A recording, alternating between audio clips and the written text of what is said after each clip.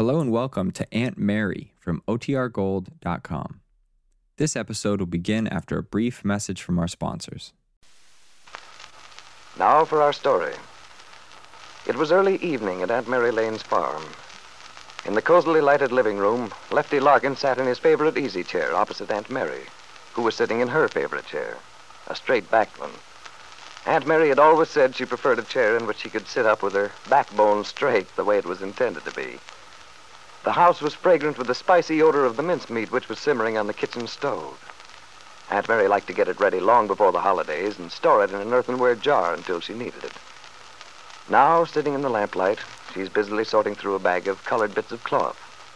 She looks up and smiles at Lefty as he says, "You know, Aunt Mary, I don't believe I've ever seen you sitting idle with your hands folded in your lap. At least not when there was enough light to work by." Well, it always seems such a waste of time just to sit. There's so many things to do. What are you up to now with all those colored rags? Oh, these aren't rags, Lefty. They're scraps. I don't see the difference. There's a big difference. Any woman could tell you that. Well, what are you going to do with them? Not that it's any of my business. To tell the truth, it's a surprise. But I think I can trust you. I should hope so. I've never been known as a blabbermouth. All right, then. It's a surprise for Peggy. She's always admired that big patchwork quilt of mine, so I thought I'd make her one. Well, that's nice. I know she'll be pleased. Think you'll get it done in time for Christmas? I don't know. I'm going to try. Well, if you don't, it'd make a mighty nice wedding present for Peggy and Nicholas. Wedding present. Does sound funny, doesn't it?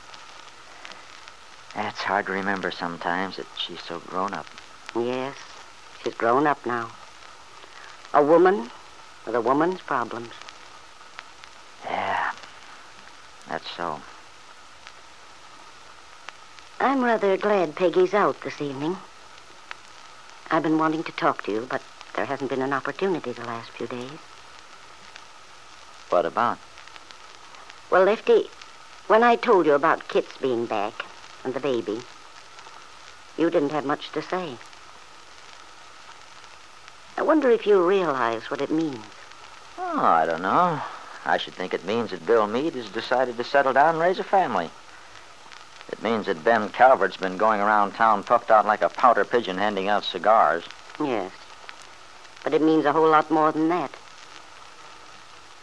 You remember I kept saying all the time Kit was gone that there must be some reason for the way Bill was acting? Oh, that. Sure, Aunt Mary. I see you were right about that. About something keeping Bill from saying what was on his mind. Even a guy like Bill wouldn't be going around telling the whole countryside that he wanted to divorce his wife with her away having a baby. But the point is, Bill wasn't being dishonest with Peggy. Well, Aunt Mary, I guess he wasn't if you look at it that way. If you make a promise, you have to stick by it. Stick by the spirit of it. But in Bill's case, I think his loyalties were somewhat misplaced.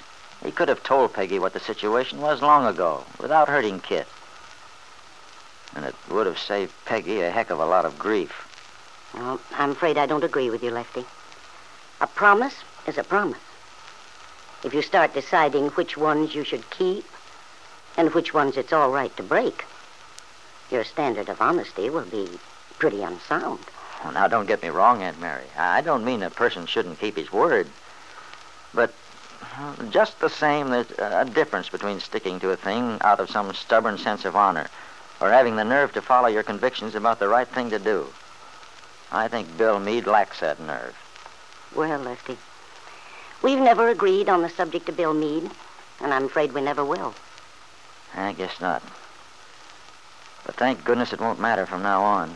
Now that Peggy realizes what she wants to do with her life, now that she has Nicholas. But, Lefty, don't you realize what a difference this all might make to Peggy? What do you mean? Why should it make a difference to Peggy? Because, Lefty, I'm pretty sure that Peggy's real deep feelings about Bill have never changed. Well, I don't believe it. You don't want to, that's why. But, that's the reason I wanted to talk to you. Aunt Mary, You mean you're going to go through all that old business again about what a fine, sterling, misunderstood character Bill Meade is? Now, Lefty, please don't let yourself get all upset and cross. If you do, we won't be able to see things calmly. And for Peggy's sake, I think it's important for us to be clear about it, so we can help her to be. It's not so important for us to be clear. The point is, Peggy's clear. Are you sure about that? Have you talked it over with Peggy? Of course I have.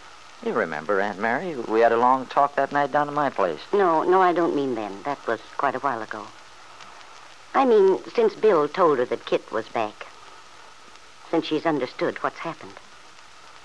Well, maybe I haven't talked to her in the last day or two.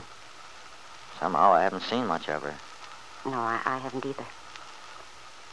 Doesn't that strike you as meaning something? All it means is that Peggy's been busier than usual lately. No. It means that Peggy has purposely avoided getting into a discussion with either of us. She's worried, and she's trying to hide it. Trying to talk herself into something. Aunt Mary, I hope you won't mind my saying this. No, go ahead, Lefty. I want you to say whatever you have in mind.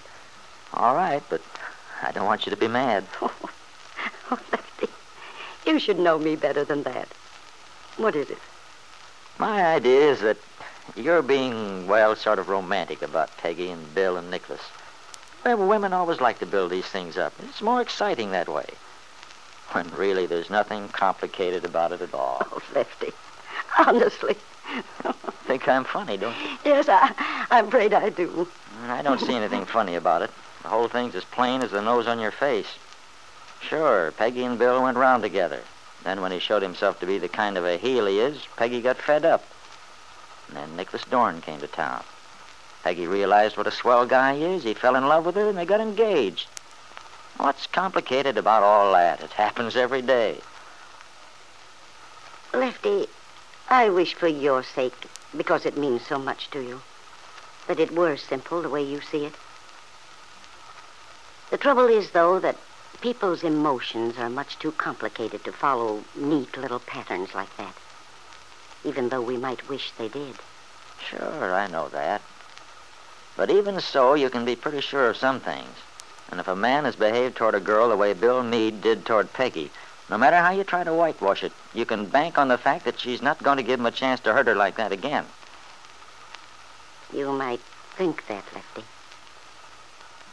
And yet, there's a sentence in the Bible which sums it up very well. What's that, Aunt Mary? It's from the Songs of Solomon. It says, "Many waters cannot quench love, neither can the floods drown it." And it's true. Many waters cannot quench love. Neither can the floods drown it. But even so, I just can't believe that Peggy would think for 1 minute of giving up a fine boy like Nicholas, of hurting him. I'm sure Peggy doesn't want to hurt Nicholas. He's been fair with her, honorable. He gave up a good job in Hollywood just to stay here so they could have the sort of life Peggy wants, the life she's used to. That's all true. And now she's made this agreement with him. He's counting on it. I've talked to that boy a lot, Aunt Mary. I know how much he wants to make Peggy happy. Yes, I'm sure he does.